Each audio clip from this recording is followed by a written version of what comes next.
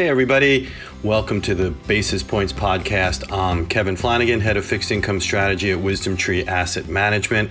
Well, I promised you in our last podcast we would not talk about the Fed, so I'm going to do my best, but unfortunately they still have an impact on the subject matter at hand when you're talking about the fixed income markets. What I wanted to do is just bring you up to date on the first half. What did we see in fixed income land? There certainly were a lot of surprises in terms of total returns and performance. When we came into 2019, I think the consensus wisdom was essentially that we would have another lackluster showing. Perhaps not the same degree of weakness that we saw on the negative side in 2018, but certainly not at what we have seen so far. And just to give you a little bit of a sense, pretty much all of the declines we saw last year have been reversed and then some. So it really begs the question, and that's why I wanted to call it to your attention, should we expect these kind of performances in the second half of the year? And really, I think we need to be careful about that it's going to be difficult, as you'll see in a minute,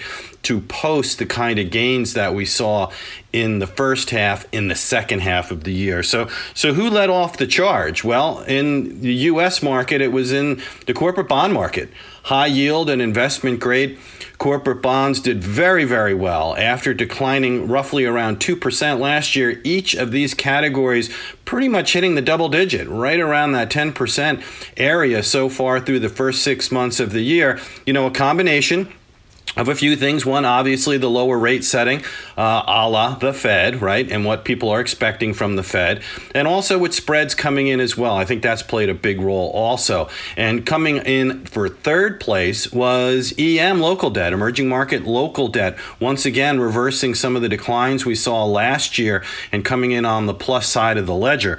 Maybe the biggest surprise occurred in the area of interest sensitive, specifically treasuries. Most people coming into this year were expecting to see further rate hikes from the Fed, one or two, maybe even one in 2020. So people were not anticipating to see positive performance in Treasury securities, but that's exactly what we got, where the 10-year Treasury, posting one of its better gains that we have seen, reversing what we had witnessed during most of 2018. But that rally, remember that risk-off rally that we had at the end of last year, actually put treasuries almost unchanged on the year. Same with the Bloomberg Barclays Agg as well, which is the benchmark for all of fixed income. So where are we going? What does the second half look like as we check out fixed income securities? And I would say right now, I think what you need to do is not expect the same kind of performance that we saw and focus on three specific solutions or strategies, broad in nature. So first up, I think yield enhanced core strategies. That's one area that we should be focusing on the bond side of the equation. The second, given the shape of the yield curve, flat and or inverted in some instances, I think we should be looking at Treasury floating rate note strategies, especially for the short government allocation. And then finally on credit, we still think there could be some further legs in credit, obviously in the latter innings.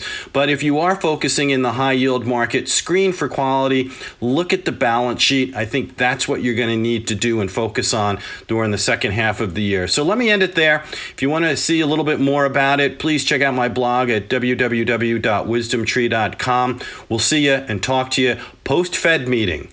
And before investing, carefully consider a fund's investment objectives, risks, charges, and expenses contained in the prospectus available at wisdomtree.com. Read it carefully.